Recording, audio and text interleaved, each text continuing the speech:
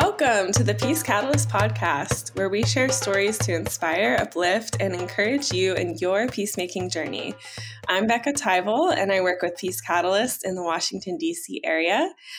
Soon to be in South Africa, though, for a few months.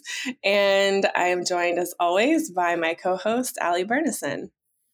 Hey everyone, I'm Allie, and I am with PCI in Los Angeles, California. By the way, if you enjoy the Peace Catalyst podcast, please do us a favor and take some time to rate and review the podcast on Apple Podcasts.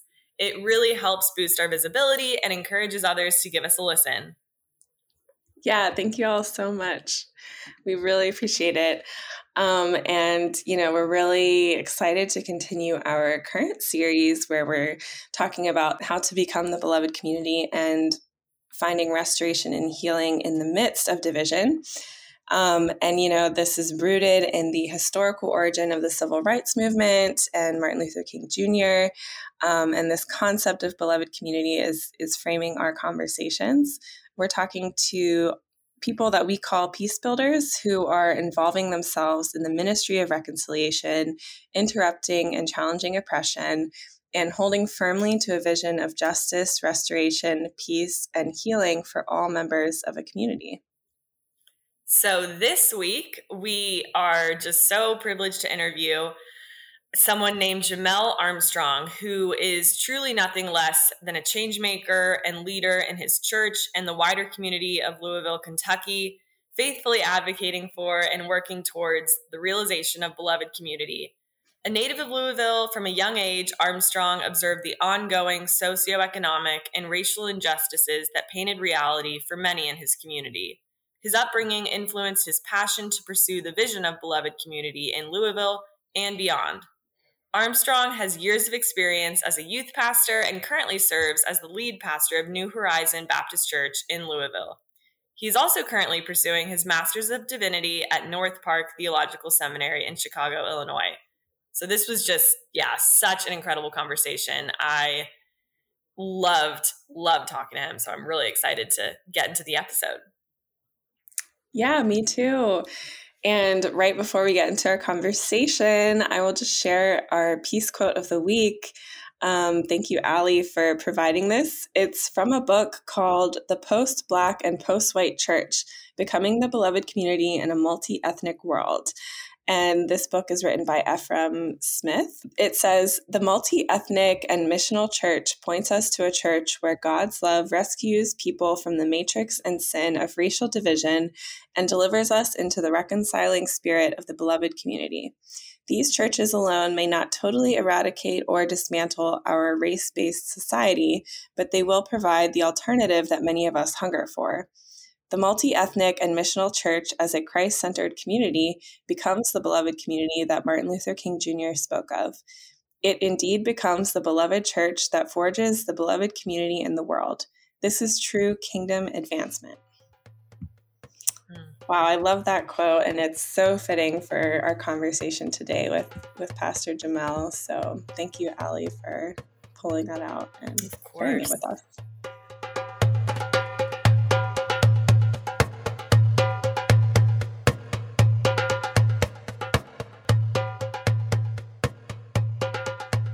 Wow, it's so wonderful having you with us, Jamel, and really excited to learn from you in our Beloved Community series and just about the work that you've been doing in Louisville, Kentucky. So would you like to introduce yourself a little bit, and could you share a bit about your connection to Peace Catalyst? Sure. Well, first off, again, thank you guys for having me on. My name is Jamel Armstrong. I am the pastor of New Horizon Baptist Church in Louisville, Kentucky. I've been pastoring there for just a little over a year now, which has been something to discuss for other conversations. But that I am the husband of a wonderful wife, Rochelle, and three beautiful children, and one amazing new grandson who's 11 months now. So he's the joy in these days. That's essentially fundamentally who I am. I connected to Peace Catalyst through who's now the, I guess, executive director or president, Martin Brooks, who is a good friend and also a former church member of mine. He attends the church that I used to pastor, and so we're pretty good friends. And yeah, we've done some conferences and things together and connected in the past. So where in your work right now with New Horizon, you said you're the pastor of the Yes. church. Uh-huh. Okay, is there any other organization or body that you're kind of working within? I guess, like, what roles do you occupy, or I guess where do you consider yourself kind of in your ministry, primarily as a pastor, or yeah, if that question makes sense. Yeah, it makes a lot of sense. So starting there, within a pastor, have largely been influenced by history and people who have done grassroots works to build and develop and create community, especially in some of the toughest areas. My grandfather was a church planter, president of the NAACP, who actually died after being poisoned in jail in the 60s in Cincinnati. And so we grew up with the stories of our grandfather and other family members who've been boots on the ground, doing a lot of work. I don't know if you guys are familiar with Fred Shuttlesworth, who was a good friend of Dr. King. Much of the work in Birmingham, Alabama, that he did, Shuttlesworth was one of the persons that he connected with a lot. Shuttlesworth eventually was run out of Alabama, relocated to Cincinnati, and my grandfather worked close with him. And so growing up, we heard a lot about that, those stories from my grandmother about his work and much of that. So it's always been a part of my DNA. My grandfather was a pastor. And so in my mind, the work of a pastor, it coincides with the work of justice and helping to build the beloved community within the church. And so, so that's been a big part of where every place that I've served. I've intentionally served at places where that's been high up on the priority list. But also currently, and I've done a number of things which I won't bore you guys with over time, but currently I also work with a small nonprofit called the Center for Neighborhoods. And basically what we do is we partner with residents in especially disenfranchised communities to help them to build, or partner with them rather is a better term, to build the community in the neighborhood that they hope and know that they can become. And so there are a lot of challenges that they face and occupy. So we come alongside them to help, build the reality of what they believe their community can become. That's incredible. Mhm. That's amazing, and an incredible legacy that you carry, and your father that was literally part of the civil rights movement. And yeah, I guess in light of that, when you think of beloved community, what comes to mind for you, um, and what does it mean to be working towards that? Gotcha. So, when I think about beloved community, I think of it in two ways. Studying Dr. King over the years, and there's a beautiful biography by Taylor Branch called "Parting the Waters," and America during the King years, and he does a good job of. Taylor Branch does rather of really unpacking many of these ideas that kind of formed Dr. Cosby, Dr. King in those early years. And so, um, when I think about beloved community, that was one of the first places unfortunately learned about the beloved community or the ideal of it later in life. But it's some of those fundamental core values and principles of the beloved community: peace, justice, equity, inclusion, diversity, um, um, you know, uh, fighting against poverty and homelessness. Some of those core values that when Dr. King talked about, the beloved community that he hoped that the world would one day be able to actually live up to.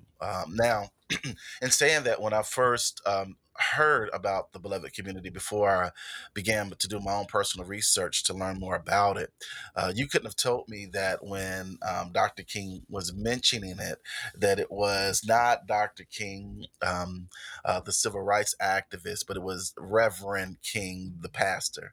I Mm. just thought that this has to be an idea about what the church is supposed to be. And so I carried that with me a while until I finally sat down and really done some personal research and study to discover what the history behind it that we all know about.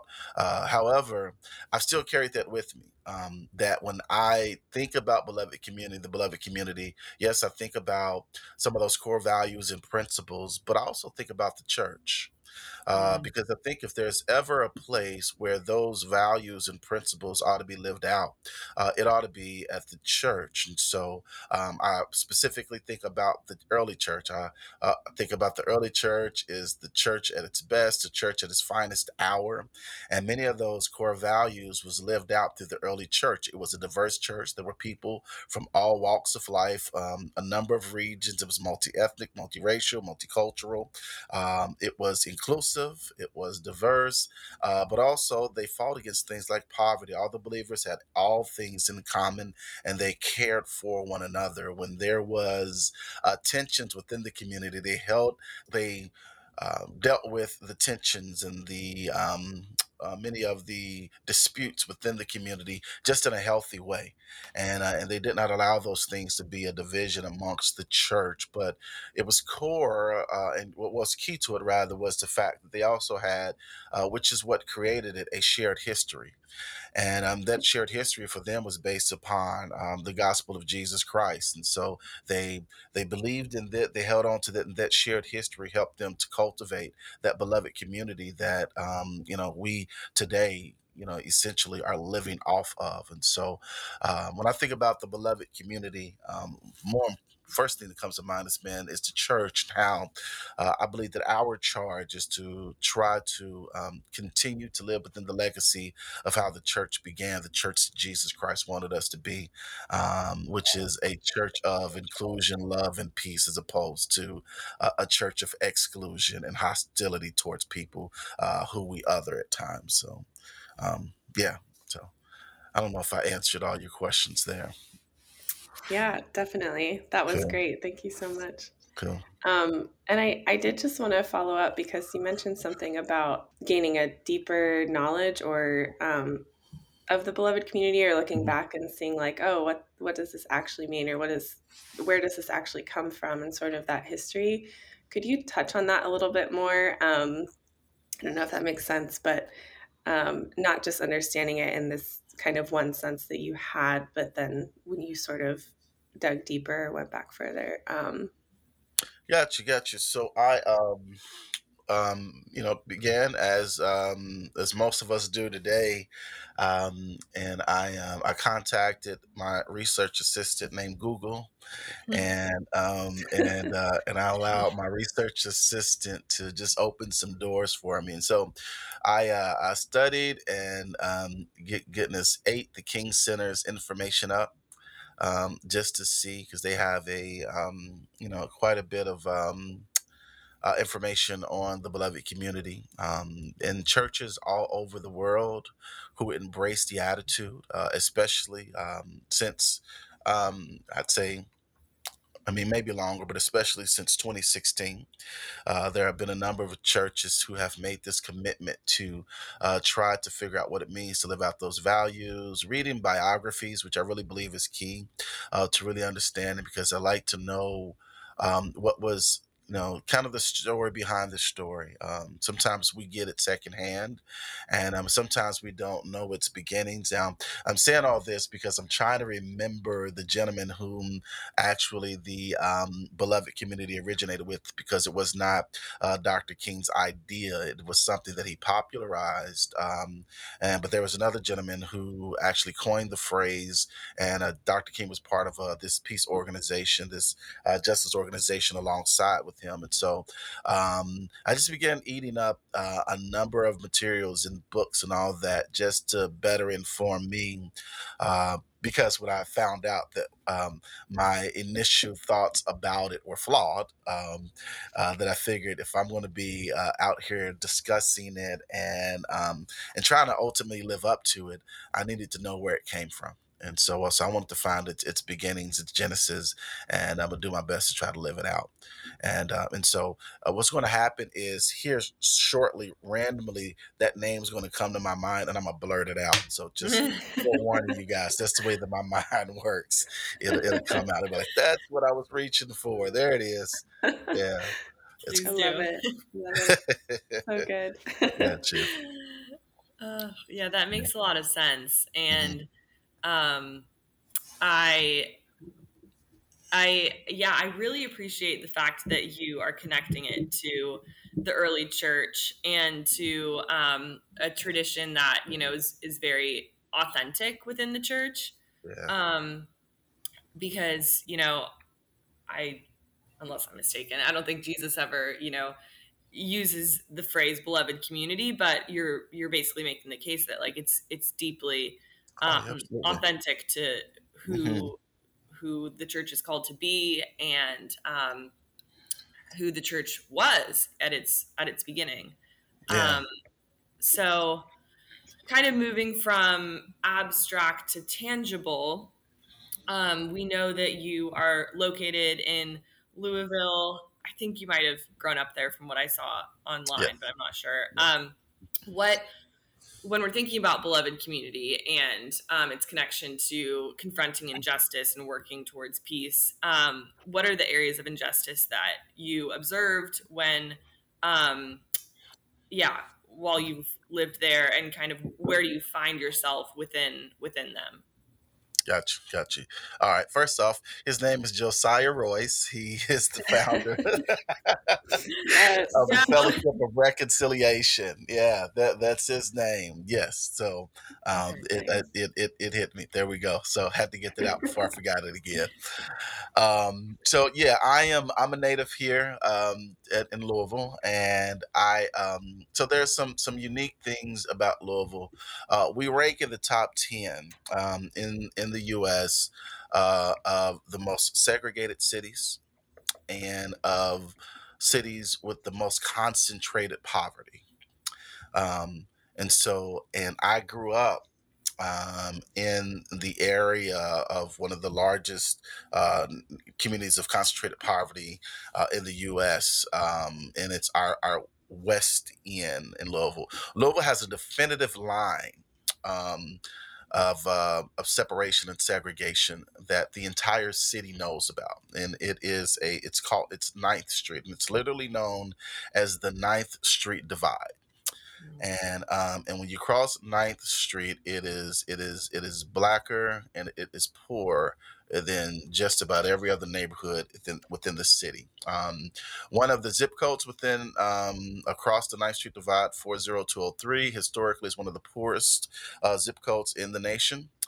And so that's just to give you a bit of a framework of where I grew up at.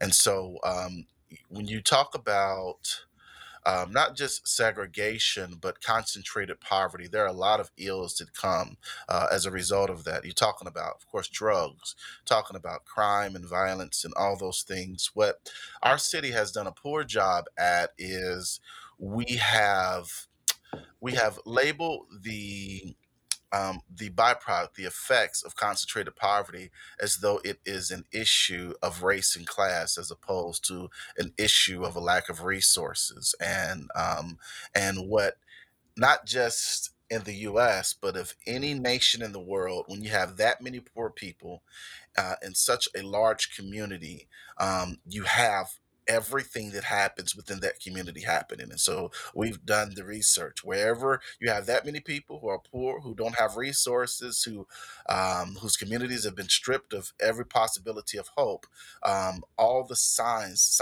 are the same. The byproduct is the same. There's crime, there's violence, there's drugs. People trying to do their best to heal or to medicate themselves past the pain, the hopelessness and despair that comes and results oftentimes in crime and violence, people trying to find whether a tribe or affiliation to hold on to, which results in gangs and the things of the nature. But it happens all over the world. And so I grew up in that, in a place that was heavily flooded with drugs, violence, and things of that nature. And yeah, and a city that has done its best to try to turn a blind eye and a deaf ear to the realities that historically what has come of that neighborhood was actually something that was created. So it is the neighborhood, although now predominantly black, is was actually historically white. And with the expansion of the University of Louisville here and its campus around the same time as white flight happened at that time, many African Americans were then relocated to this neighborhood. And of course, as a result, as they moved in, many of the whites moved out, and the neighborhood transformed over time, which means that jobs and resources and a number of things were also taken from that neighborhood as they relocated. So that's kind of where I grew up, how I grew up in the space in this city. So I I recognize that within that it has because it's so prevalent. Like you'd almost have to be completely ignorant not to see what's taking place. Growing up, I lamented and I despised what I saw in my neighborhood. And because, of course, due to busing, I was bused in middle school and high school to one of the most affluent communities in the city. And for the life of me, again, being young and just not understanding things, I couldn't understand what we did to deserve to have to live like that, that separated us from the way that those who lived in the more affluent communities, what did they do? Why were they better than us that Mm. they were able to live this way? And so my childhood, just in those thoughts, it's kind of what, you know, the beginnings of my story kind of shaped how I look at things. So. Mm. Yeah. If I could ask a follow up question, Mhm. and thank you for sharing all that. Um, you kind of spoke to some of the emotional experience of those, living in poverty or just, yeah, who were not members of the more affluent communities, the despair, the hopelessness, and kind of what behavior that might lead to. I'm curious, and you've shared, kind of where you were, how you felt, and how you saw the world.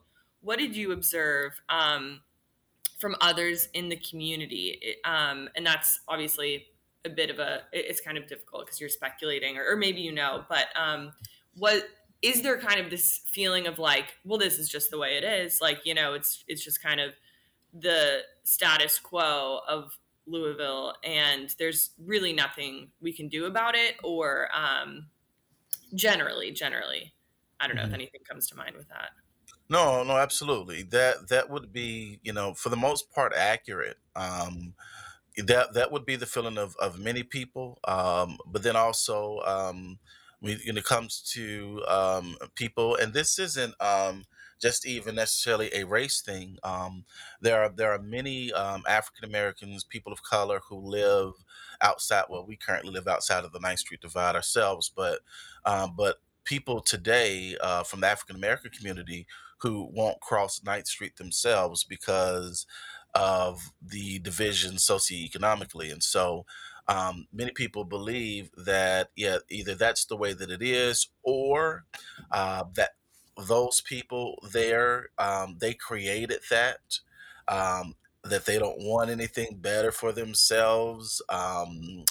that, when it comes to what we know to be symptomatic of the conditions, they believe to be the reason why the conditions exist within themselves. And so they are ignorant to how the hopelessness and despair, how it then leads to drugs, to crime, and things of that nature. But in their minds, they say, "No, man. If you want better, then you shouldn't do drugs. There shouldn't be crime." And so that's when you get outside of that community, there are many people who look at the symptoms and say it's the source of the problem. And that's been much of what I think, a lot of what, myself, what we've tried to do as a church throughout the years, and even myself and my wife, kind of some of our personal mission is to educate, especially some of you would think more informed friends and neighbors. That when you have conversations across the coffee table or around the dinner table, you hear these comments and these phrases, and you recognize how flawed the thinking of people, how either they are listening to political pundits or allowing the media to shape their ideas about what's happening on the ground level in our communities. And so we began trying to work to educate people about what's really taking place. So one of the things that we've done, um, and we haven't figured out how to start it up, but restart it. But for about a year, we held these events that we called table talks, and recognizing that oftentimes one of the best places we see this in scripture and in our own relationships that you get to know someone is by sitting around the table and having a deep in conversation with them. So we facilitated that. This a restaurant that's kind of has a missional purpose, which is across Ninth Street, one of our historic neighborhoods, and we invited. It started with some of the religious leaders who were from the suburban parts of our neighborhoods. I'm sorry, my MacBook is about to lose its battery, so I'll plug it in. And so we invited many pastors and religious leaders, denominational leaders from it's the separation in Louisville is three ways. It's east, south, west. West is considered black and poor. East is considered white and affluent. South is considered basically working class. And so which is a whole nother thing right there, to think that a city can be defined that easily, right? But we'd invite a lot of those from the east to come down and sit at the tables with those from the west, and we gave some historical lessons about things, both based rooted in scripture, but also we brought some scholars who educated everybody on what's going on. One of them was we had a conversation about mass incarceration. I have a friend, Dominique Gilliard, who wrote a book on mass incarceration. So we invited Dominique down, and he did a beautiful presentation, and which goes back to the roots of mass incarceration, all the way back to slavery, Jim Crow, and many of the lynchings that took place.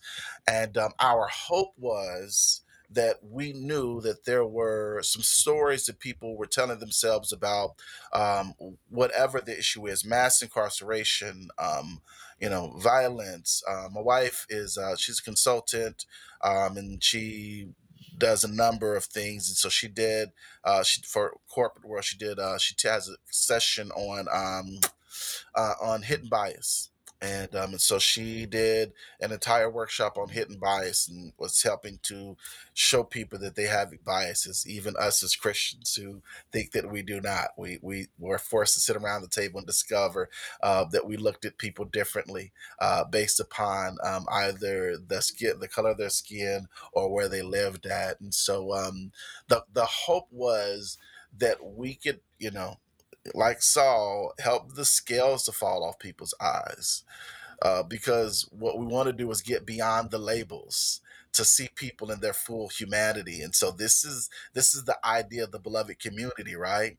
that it is not about whatever labels that we ascribe to people. It is not that they are black, they're white, red, or brown. It is not that they are poor or homeless. It is not that they are straight or gay. None of those labels are important, nor should they be prevalent. What's most important is that people were created in the image of God. And we've got to get to the point where that's how we start looking at people, even within their religious affiliation. Those of us who call ourselves followers of Christ must learn to love people regardless of what God they bow down to.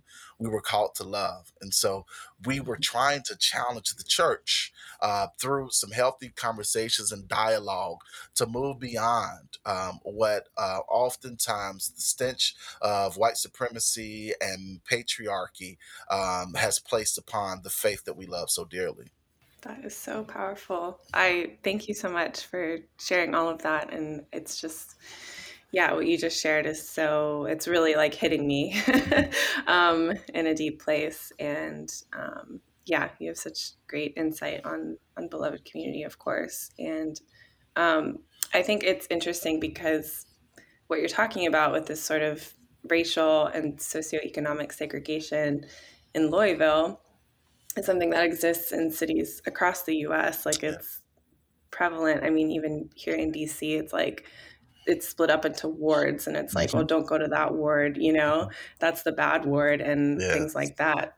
So thank you so much for, enlightening us about that and the importance of that history.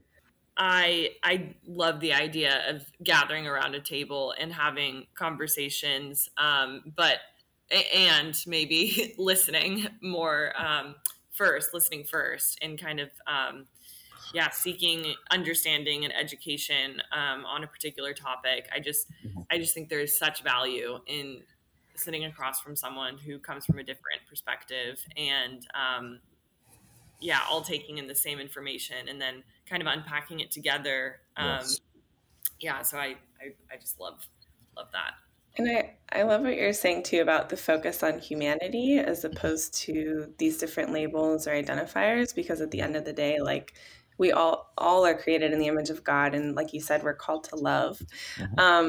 It's so powerful. And going back to, this idea that Louisville was a locus, among others, of the long-awaited racial reckoning that began to occur in the wake of the pandemic, with the murder of George Floyd and countless others, and the rise of BLM activism in spring 2020, and with Breonna Taylor's murder being in Louisville. Could you speak to what you observed happening in your community and in the country at that time? Yeah, so Louisville, because of the nature of the Breonna Taylor case, what happened here was really a microcosm of what we saw nationally. And I think what's happening locally is also it's still the same. That there were some things that we all saw and witnessed that for the first time it was impossible to deny the realities of it. And so it kind of reminds me, going back to the book Parting the Waters, one of the things that it talks about is one of the reasons why Dr. King wanted to go to Birmingham was because he knew that the media was going to be there. And he knew Bull Connor was going to violently oppose their efforts in Birmingham. And so he went there intentionally knowing that there was going to be violence, but he needed the nation to see that what they had been talking about, what they had been sharing from stages and pulpits all over the world was absolutely true. And the world would not know it until the world saw it. So when we watched George Floyd's murder, there's no denial there. And now we can say, hey, let me tell you that, my first interaction with the cop, was 10 years old going into a Burger King. And this towering figure, probably 6'5", 6'6", walks out with his partner into three 10 and 11-year-old little boys who were just going in to get some fries or something. He introduces himself by saying, "Do you know who I am?" And we're like, "No, sir. Who are you?" And his response was, "They call me Big Gun." Now, that was not an introduction, that was a threat. I didn't understand Mhm. it as a 10-year-old, but I knew what he was letting me know is that I'm not someone to be trifled with. That when we go home and we tell my older cousin, "Hey, man, this cop we met, and he said his name was Big Gun. He said, ask about him." And my cousin says, "If you ever see him anywhere else, you go the other way." We tell those stories, Mhm. and historically, people are like, you're exaggerating." But then when you see a cop unmoved and unbothered by a man crying for his dear life and for his mother, we're like, yeah, the stories that we've been saying all these years are absolutely true. Mm. And so, of course, here then, we hear the stories of what happened with Breonna Taylor. We're grieving it, and the people are responding. But the same thing that we see within the world, or the nation, was still true here. People were concerned about structures rather than lives.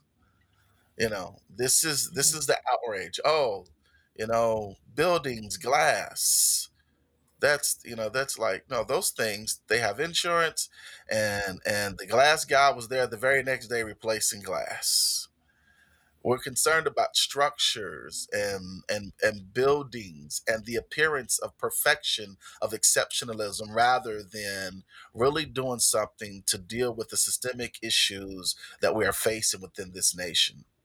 And so here and nationally, I think that, to my earlier point, the scales fell off our eyes for a minute, but I think we willfully put them back on because we just want things to go back to whatever normal looks like, whatever normal is, and that we hope, that we are past it. We saw it, and we can get past it, and I think that, well, my answer, two answers. I think that. Um, we see the realities of that and what we're seeing politically right now, as voting rights are being stripped, as you know people's rights, women's rights are all being stripped, just in real time. I think all of this, you would think that we'd head in the opposite direction based upon what we experienced in 2020, and it seems like we're going the wrong way. However, I'm not discouraged, and I think that that's the final say so. I think what we're experiencing right now is the immediate response, but I don't think it's the ultimate um, response. I think that we've Mm. yet to see the results of what happened in 2020 as a result of George Floyd, as a result of Breonna Taylor and Ahmaud Arbery, and many of those things, the convictions and all those things. That's not the result of what we're going to see nationally. I think that as time goes on, that what our nation and our world will look like as a result remains to be seen. I think it's still too early to determine what's going to come Mm. from, because on the flip side of it, we're always faced with what's happening in the nation, and the George Floyd Police Act not passing, voting rights being attacked, women's rights being attacked. We see those things, the false narrative of CRT, critical race theory being attacked throughout the state legislatures, throughout the nation, and we see all those things, and we think, okay, this is all that's happening, when really what's happening is in the grassroots level, that there are people who are working hand to hand within the communities, who are strengthening residents, people, individuals within the community, that we will see the results of today. Maybe not till 10, 15, 20 years from now, but we will eventually see the fruit of it to come pretty soon. It's my belief that too often, and so um, I was once participating heavily with. One of the things that Dr. King or his primary focus when he passed was the Poor People's Campaign. It's had a resurgence here the last few years with Reverend goodness, Liz Theo-Harris, and my goodness, I can't think of his name right now. It'll come to me again, just like William Barber, with Reverend William Barber and Reverend Liz Theo-Harris. And so they're leading it nationally right now. And I was heavily involved in it in its early stages. And I drew back because when I was trying to recruit people throughout the state of Kentucky to be a part of this, the issues, when people hear them, they're massive, right? Like when we're talking about what needs to happen in our nation and in our, it's everything seems so huge that the average person is like, well, what can I do? What power do I have? And so, in researching and studying and just looking more at the civil rights era, we see those larger than life figures, Dr. King, and we see many of those figures throughout the nation. And like, God, these people were mountainous, great figures, right? Diane Nash and all of them wonderful people. However, the work didn't get done because of them. It was the everyday average citizen who decided to, not for what they wanted to see happen in the US, but better yet, what they wanted to see in their block, what they wanted to see in their neighborhood, what they wanted to see in their own city. And because of the little brush fires that they sparked in their communities, it became an uncontrollable, immovable fire that lit and changed the entire nation. So I began to think, like, if I'm going to spend my time, what I would rather do, rather than working on a national level, not that I'm necessarily a national leader at all, but what I would rather do is I would rather do my part and help as best with this big elephant. I'd rather just help scoop out little pieces, and let's figure out how to take it a bite at a time. And so that's what I've devoted my time to the last few years, just piece by piece and little sections, so that everybody can see their value and their purpose in helping this thing to take shape. And so if you can't see yourself, maybe traveling to DC or someplace else, maybe you can't even afford it. Well, what you can do is you can afford, if you don't have a vehicle, you can afford $1 to ride downtown. And or you can carpool with somebody to the state capitol. Like, there's something that you can do in your neighborhood, something you can do within your family and around tables. And so I figure my role at this point, both as a pastor and as a community leader, is to help people see the value that they can contribute to their own specific neighborhood. That's awesome. And I think it's such a beautiful point about like working towards the beloved community within the context that you're in, because we can't necessarily tackle everything that's like hindering the beloved community, especially within like systemic issues or structural issues, that there are people addressing those, and that's really important and we should support that. But how can we even like be working alongside those efforts at the grassroots level or at the interpersonal level? So that's really beautiful. Thanks for sharing. Yeah. So Martin, who's your friend, he shared with us about the church merger that you helped facilitate. Yeah. We would love to hear more about that. What inspired that intentional decision to kind of fuse those two faith communities, and what, I imagine that process wasn't straightforward or easy by any means, but perhaps it was. Like, what did you learn in the process of that? What was that like? Yeah, what inspired it? Got you. So I planted a church in 2010, and it was a predominantly African American church. And around, was it 2013, we relocated to another neighborhood. We found ourselves doing more work around this particular community, which kind of like central to where many of our members lived. Like most cities, most churches were, Louisville's a very transient community. by nature, but it's really indicative of our entire country at this point.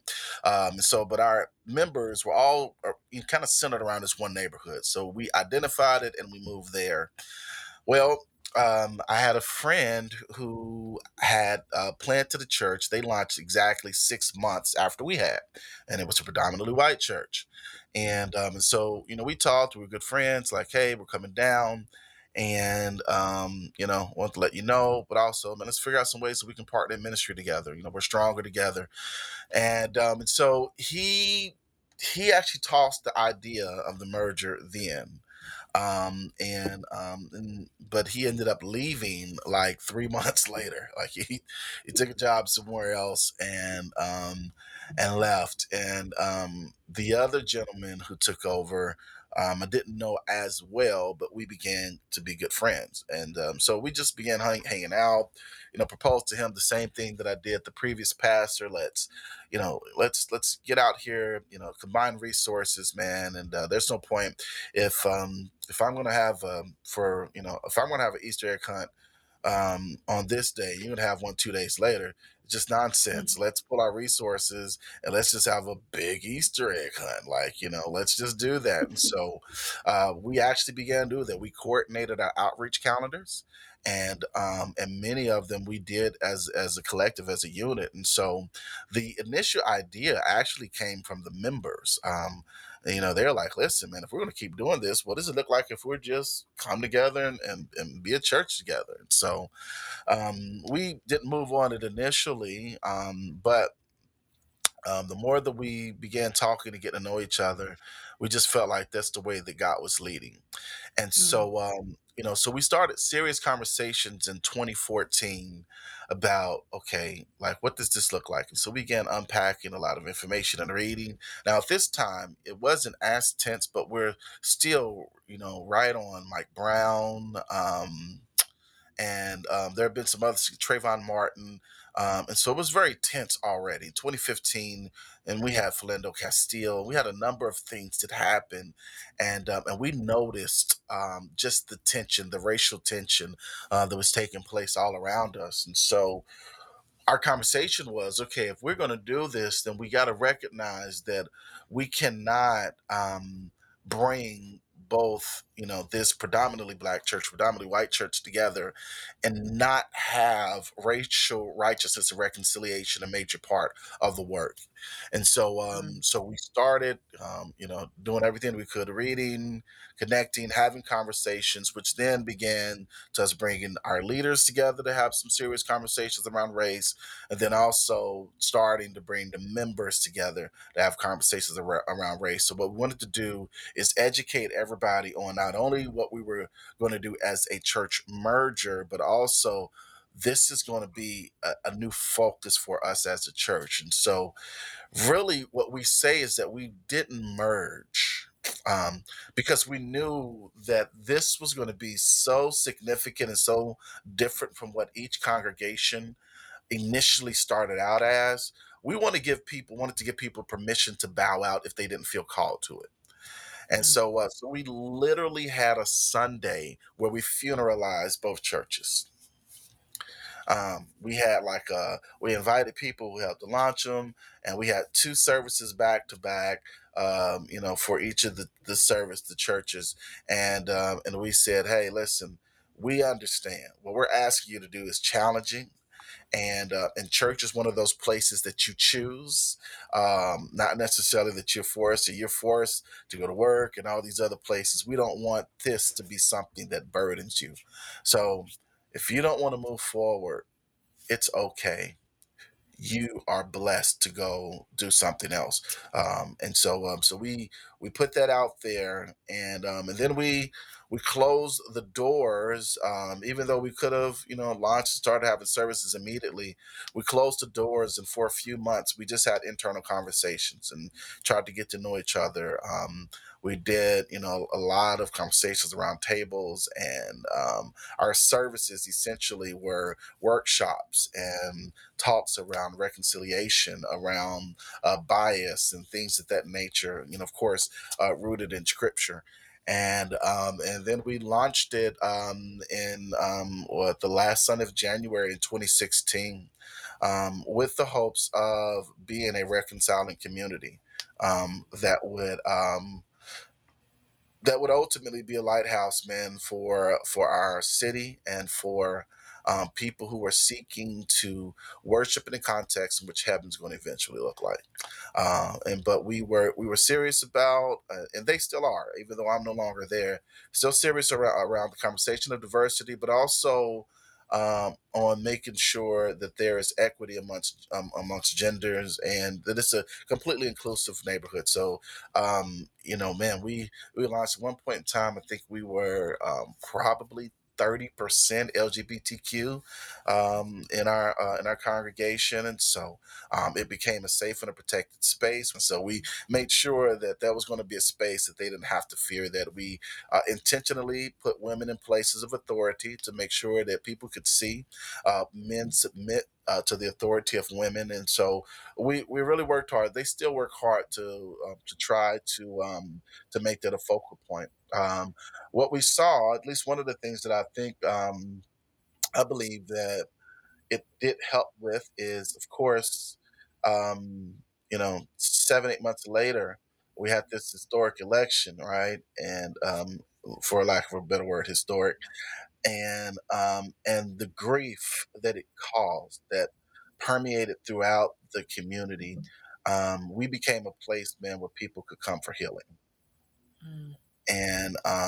and people could have good conversations that they could hear from either their African American brothers and sisters or white brothers and sisters, the pain of the moment, and it yeah, it's still probably one of the most significant times of my life. Just the conversations, having people. Martin was significant and essential in that. Some of the conversations that he and I had in that period, I'll always cherish. And some other people whom, for many of us were really grieving because 2016 really exposed something. It became a place of healing for many people. So, yeah. So the church is still going. The church is called One Church.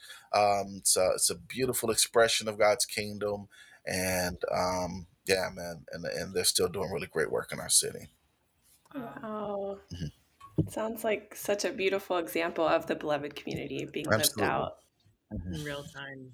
I have a quick follow-up question to that and to something that you said earlier. So our audience is many are Christian, but not everyone certainly. But hopefully this is relevant for all. But I'm thinking about what you've said about the beloved community in connection to the church and going back to the early church and how this is, kind of in our DNA. And Yeah. then you mentioned in the process of combining faith communities that you gave the option to some who wanted to bow out to go elsewhere, and that was fine, and you blessed them. I guess, yeah, I'm wondering about those maybe particularly within the church who this concept of beloved community, it doesn't hit, it doesn't resonate, it doesn't Mhm.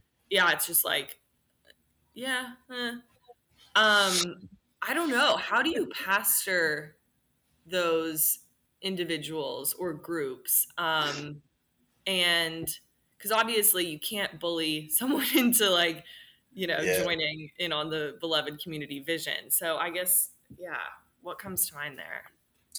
Yeah. So, we when we gave people the option, blessed them to leave. Some left immediately, and then some stayed. A lot stayed. We launched our first service, open service. I mean, it was probably, for a church plant, this is significant. About 260 people in our first service, and so and there was a lot of great energy. What I know is that sometimes people, we can be in love with the idea of a thing. It's kind of like marriage. Some people love the wedding, but they don't like the work of marriage. Mm. And so what we saw was people loved the idea of it, but the work of the beloved community was fearful because it requires you, similar to marriage, it requires you to give a lot of yourself. And you must submit a lot of your preferences in order to meet the needs of the community. That's what we see in the book of Acts and Acts 2, right? We see them submitting a lot of what they have. They brought their resources, they brought their time, those things, and they submitted it for the sake of the community, not for themselves. And so we started out with about 260, at least for about the first month or the first couple of months. That's kind of where we dwell, somewhere around that area. And by October of that year, we were about at 40. Mm. So we grew that thing down. I mean, it was exceptional growth, man. I'm telling you, it was beautiful. But as depressing as it was, what we saw was really, kind of what you're speaking to, is that once people really saw what this was requiring, what this was asking, is like, oh, wait a minute, I didn't sign up for this. Yeah. Like, I thought we were going to hold hands and sing Kumbaya and everything was going to be okay. But it exposed a lot, in people, not only, some of their own biases and prejudices, but also, the consumerism that many of us have adopted as Western Christians, that, I show up and, I show up, man, listen, I kind of need 60, 75 minutes of something, and then I need to be let go home. And we're saying, like, hey, that's not what we're doing here. Like, what we're trying to figure out is how to intentionally create something that would be a haven for all people. And many people just didn't want to surrender to that. And so we had to have essentially a weeding out so that the people who were supposed to be there would come. So yeah, we grew it down, but it grew back up. It grew back up, just to let you know. Yeah. That's good. Yeah. I think I love what you're saying about laying down your preferences, because I think, and understanding that sort of sacrificial love that was, modeled for us by Jesus. So how can we adopt that ourselves and live that out in the context of beloved community? Mm-hmm. Yeah. It's not easy. I No, appreciate you saying that. It's not easy. It takes hard work. Yeah. Yeah. It took a toll on us emotion. I didn't know. I'm pretty even kilter. Like, I never, I don't really have highs and lows. I'm pretty much this guy 24/7. I didn't know that I stressed until then. And I saw my body viscerally responded to the I saw it. I broke out in hives and had sleepless nights. Like, it was, it took a toll on me in ways that I didn't even know I was possible for me. I thought I could handle all things. And that was one of the times I was like, okay, I'm not as strong as I think I am. Like, yeah. So in light of that, what did you come to sort of depend on? Did you find a way to or how did you manage that stress, and what helped you through that? Yeah. So again, not to sound hyper spiritual, but prayer, learning to slow down, um, learning to truly lean on processing my emotions. I'll plug another book that really helped me in that season, Scazzero's Emotionally Healthy Spirituality. And taking some time, man, and going into the daily office and really allowing God to speak to the depths of my soul, which I'd recognized I never had. I was good at doing the work of looking and performing as a Christian. I was terrible at being and living as a Christian. And so that kind of helped me there, just to grow up a little bit more emotionally and spiritually. So I guess just to close out, and then of course anything you want to add is more than welcome. But how do you see yourself? How do you see yourself within your community moving forward towards this vision of beloved community? And in addition to that, how you've kind of already spoken to, what changes you're seeing, how the needle's already being moved. But I guess how would you encourage um, us, but our listeners, us representing the listeners, to join you in this work, to join in the Vision of Beloved community, especially if it feels a bit daunting or you don't know where to start? Gotcha. Yeah, so for me, here's the irony of the conversation. And when Martin reached out to me, um, I took over this church, and this is my childhood church where I grew up, so it's very dear to me, Mm, and it had declined significantly over the years, and so I took over um, a little over a year, so the first Sunday of January 2021. So right in the middle of the pandemic, I take over as lead pastor there to help revitalize and help to bring a little bit life back to the church, to that congregation. Um, right in the middle of everything that we're experiencing. So there's still very much a lot going on in the city as a result of George Floyd and Breonna Taylor, of course, here locally. And when I showed up there, of course, before that, I was there for some months before taking over. And these conversations were so prevalent in everything. In my mind, then I was thinking, man, what the community needs right now is the beloved community. And mm, I was holding on to it. And so I revisited, I reread some stuff and started taking notes. And so our theme moving forward is we are New Horizon Baptist Church, a beloved community. mm. We had just settled in on that before I spoke to Martin, and I'm like, okay, God, you want to talk about Oh, wow. an affirming call?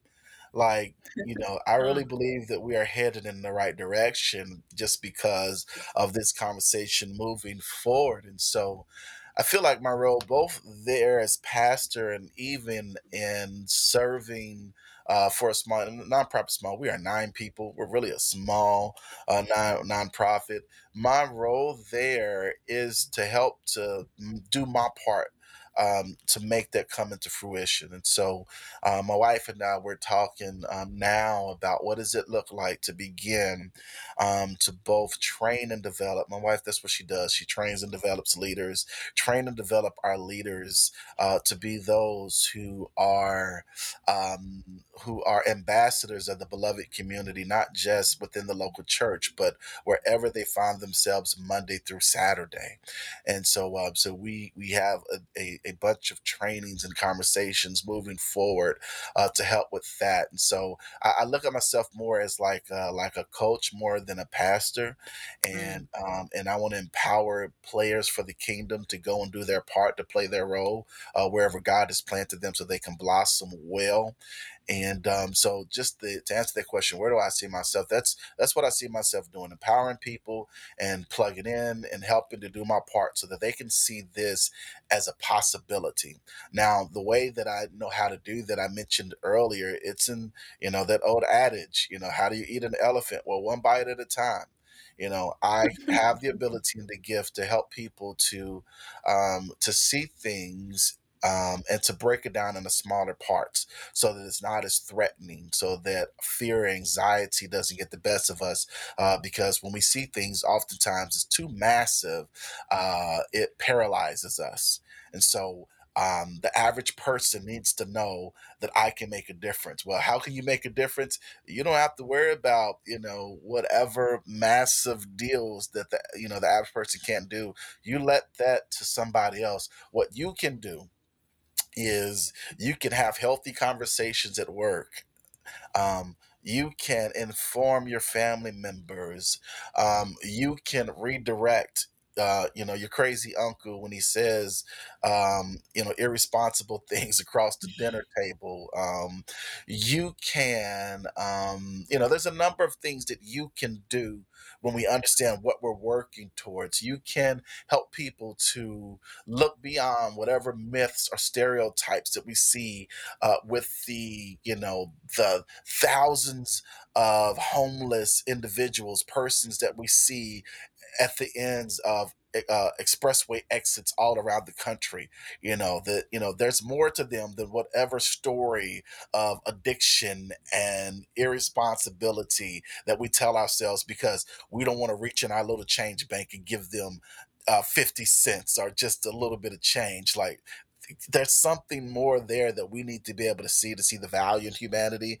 And so Yeah. my role, what I see right now, is helping people to see how they can make a difference where they are. And we do that within my job. Is we are often brought to the table to engage the community, and the reason why is that we engage with people that most people will overlook.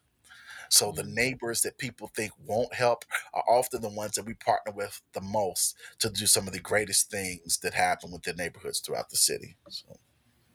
That's amazing. Wow.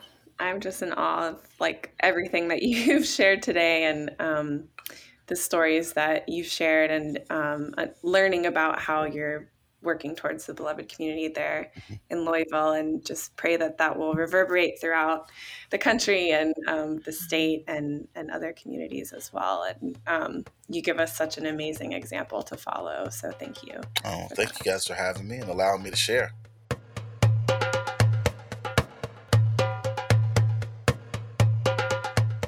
Wow, that was such an amazing conversation. And I'm so grateful to have had that opportunity to talk with Jamel and learn from his example of fostering the beloved community where he's located there in Louisville.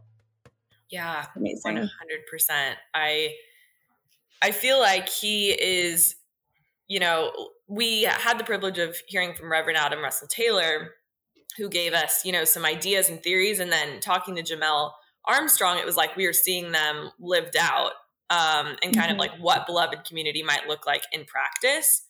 And so I thought one thing that keeps coming to mind as I reflect back on the episode is, well, so many things, but when he was talking about the table talks that, he's been facilitating along others in his community, where, essentially people gather around a table, diverse backgrounds, and talk about, various issues, incarceration, things that might be divisive. And then they bring in a speaker, somebody who, might educate and provide some context for that issue. And then they discuss, kind of like rooted in this idea that that's where connection happens, is around the table. I've been thinking about that, and also something that he got into at the end of the episode. Like, what do you think it requires for someone to want to be part of that? Like, for someone to pursue, especially maybe if you're not touched by the issue personally, like, what does it require for someone to want to sign up for something like that, to go to a place where like, it's going to be uncomfortable, right, and you might be humbled a bit? Like, what? Yeah, I don't know.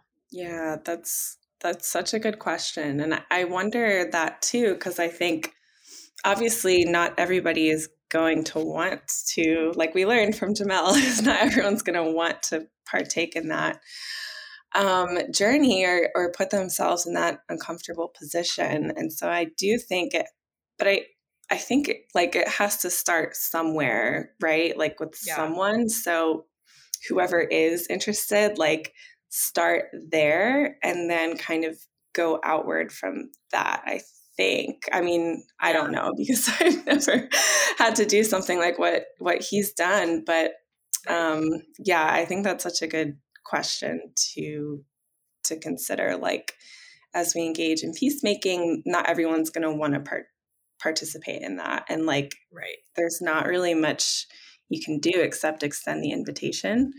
Right. But the people who do want to be there, like, focus on those relationships and building the community out from there. I don't know. Yeah. What do you think? Yeah, no, I mean, I agree. I definitely agree. I think that it is evident that like reconciliation, peace building, peacemaking requires work. And, I think there has to be a willingness to work if you're going to find yourself in a space of reconciliation, whether that be attending a table talk or being part of like a church merger, which Jamel led. Like I remember when he was talking about how when people realize, and this isn't to like shame or call out anyone, but when people realize that it wasn't going to be just, holding hands and singing Kumbaya with the church merger, and it was actually going to be kind of difficult and uncomfortable. Like some are like, well, this isn't what I signed up for. And so I think, I think it definitely requires a willingness to work, which isn't necessarily appealing, especially if you don't have to, if you're not like being faced with a conflict, you're like choosing to kind of enter and learn and then respond. It's like, who would sign up for that? That's so true. That's so true.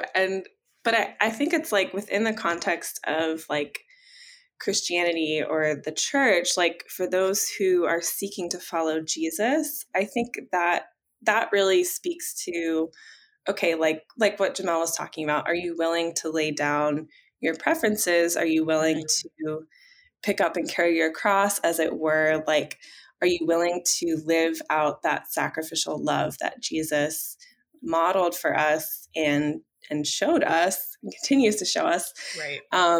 Give to us? Like, are you willing to like follow him into that place? And I think that's a really important thing to bring up. Like what you're saying, it's like, I think for those who maybe carry the power or privilege within a particular conflict or division, don't really feel the effects of that conflict or division in the same way. Yeah.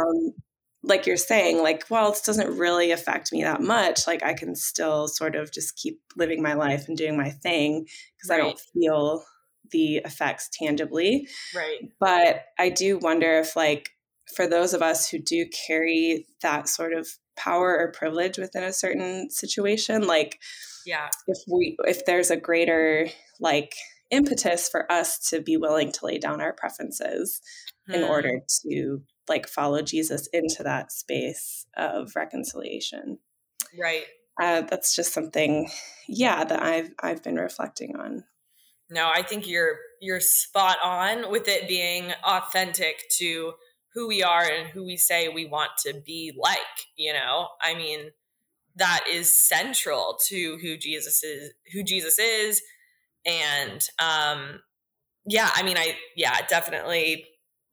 definitely agree with you. I think about, Philippians 2, when, Paul writes like that Jesus, I'm gonna like not quote it correctly, but basically Jesus, who was equal to God, made himself nothing, and like taking on, becoming obedient and like, I just think that is the picture of what we're trying to do and who we're trying to be, and like laying down our power and like, or wielding it to like lift up those who are powerless in certain conflicts. And I mean, when Jamel had brought up that experience, I think he was in childhood of the cop, essentially threatening him. And he was like, we can only ignore stories like that for so long until it's like in our face. And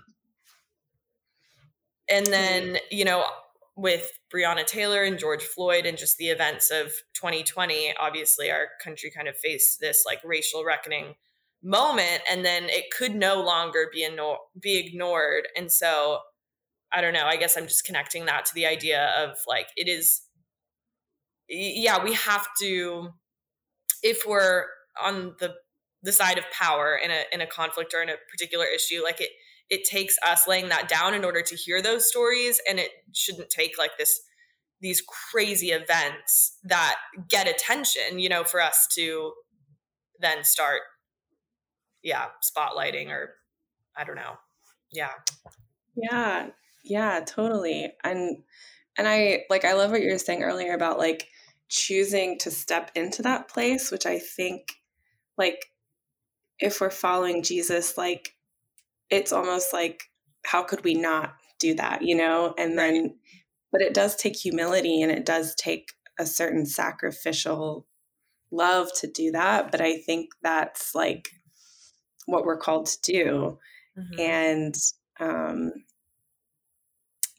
so, and I think it's, you know, like everything that Jamel shared about his experiences growing up in America and like, you know, when we ask the question of like, what is more valuable to God? Like, is it people? Is it human life that bears the image of God? Or is it like, you know, these, like he was talking about like property versus like the value of human life and things like that. And I think we have to ask the question of ourselves, like, who does God value? Like, who is important to God? And it's everyone, you know? And so how do we live that out?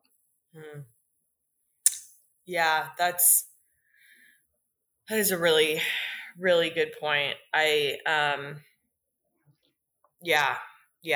think like, I love that perspective of what does God value in this particular context. I think we can feel a certain tie or feel like we owe loyalty to an idea or thinking about Louisville specifically, but not even, I mean, here as well, the stories that we tell about the poor and those who are unhoused, you know, which he also brought up of like, well, you know, they got themselves there. Like we can be so loyal to those ideas, I feel like more than we are to God and to like what our faith says about the situation, you know?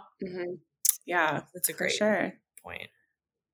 And I feel like it just asking those questions, I think really helps because it's easy to get caught up in what's happening around us and like the ideas people are sharing and like groups of people that we identify with. But like when we can pause and say, okay, what does God care about in this situation? Like, who does he value? And what's his perspective or his heart that we know of towards towards this group of people or towards like this conflict or whatever may be going on.